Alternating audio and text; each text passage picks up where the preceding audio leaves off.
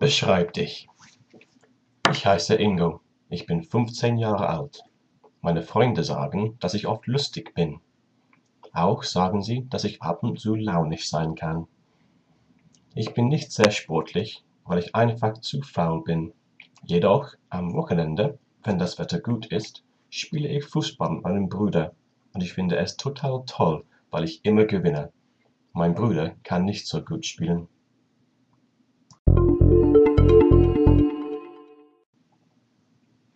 Beschreib deine Familie. Ich habe eine kleine Familie. Ich wohne mit meinem Vater, meiner Mutter und meiner jüngeren Schwester. Meine Eltern sind seit 20 Jahren verheiratet. Normalerweise verstehen wir uns gut, aber es kann auch stressig zu Hause sein.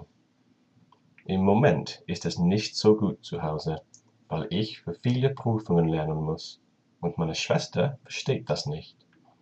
Sie kann so ärgerlich sein, besonders wenn sie ihre Musik zu laut spielt.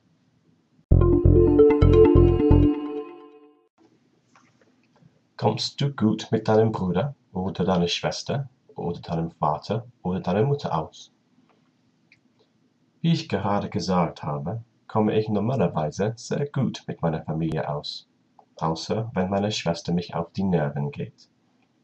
Ich komme am besten mit meinem Vater aus, weil er immer Zeit für mich hat. Er arbeitet viel, aber jedes Wochenende machen wir immer etwas zusammen. Zum Beispiel sind wir letztes Wochenende schwimmen gegangen. Das war toll, weil wir viel Spaß gehabt haben.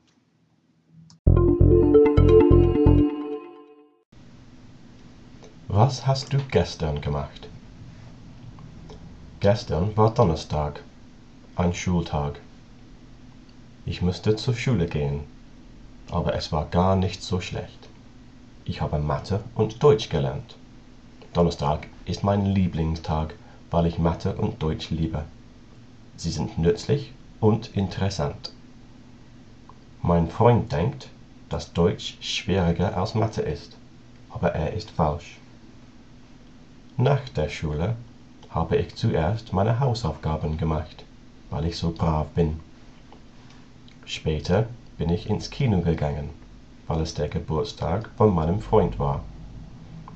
Wir haben einen super Film gesehen und viel Popcorn gegessen. Heute bin ich müde, weil ich spät ins Bett gegangen bin.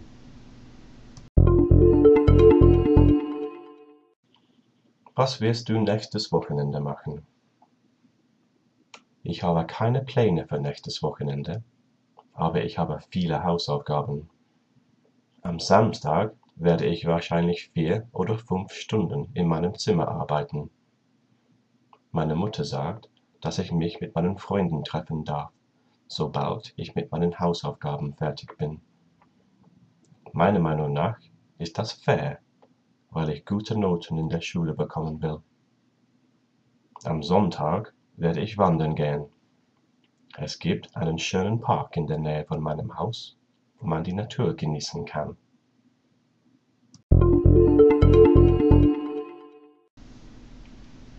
Was ist ein guter Freund oder eine gute Freundin? Und warum ist Freundschaft so wichtig? Ein guter Freund hat immer Zeit für dich. Mein bester Freund heißt Franz und er ist nicht nur geduldig und treu, sondern auch lustig. Wir haben die gleichen Interessen und können über alles miteinander reden. Das ist wichtig, besonders wenn es Streit zu Hause gibt.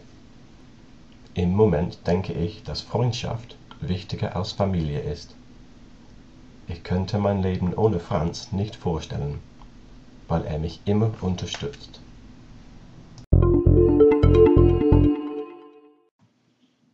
Bist du ein guter Freund oder eine gute Freundin? Ich bin selten ein schlechter Freund, aber ich kann faul und launisch sein. Einmal habe ich sogar den Geburtstag von Franz vergessen. Er war so böse auf mich, dass er für eine Woche nicht mit mir gesprochen hat. Ich will sagen, dass niemand perfekt ist. Ein Freund kann nicht immer perfekt sein. Die besten Freunde verstehen das.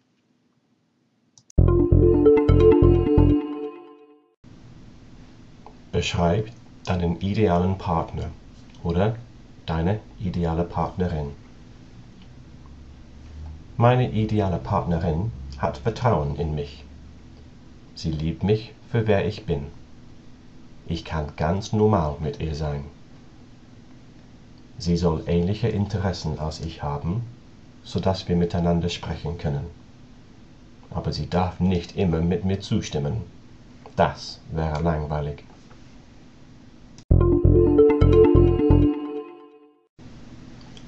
Willst du eine Familie haben?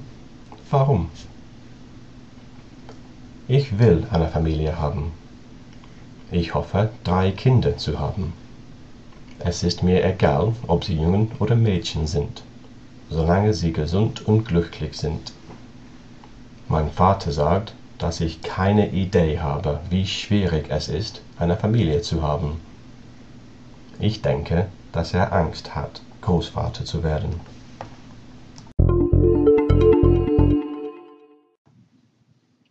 Wirst du heiraten? Warum? Ich will heiraten. Ich denke, dass es wichtig ist, wenn man eine Familie haben will. Es bringt Vertrauen und Bedeutung zu einer Partnerschaft. Im Moment habe ich eine feste Freundin und wir kommen gut miteinander aus. Ob ich mein ganzes Leben mit ihr verbringen kann? Ich bin momentan zu jung zu wissen. Die Frage ist vielleicht, wie alt werde ich sein, bevor ich heirate?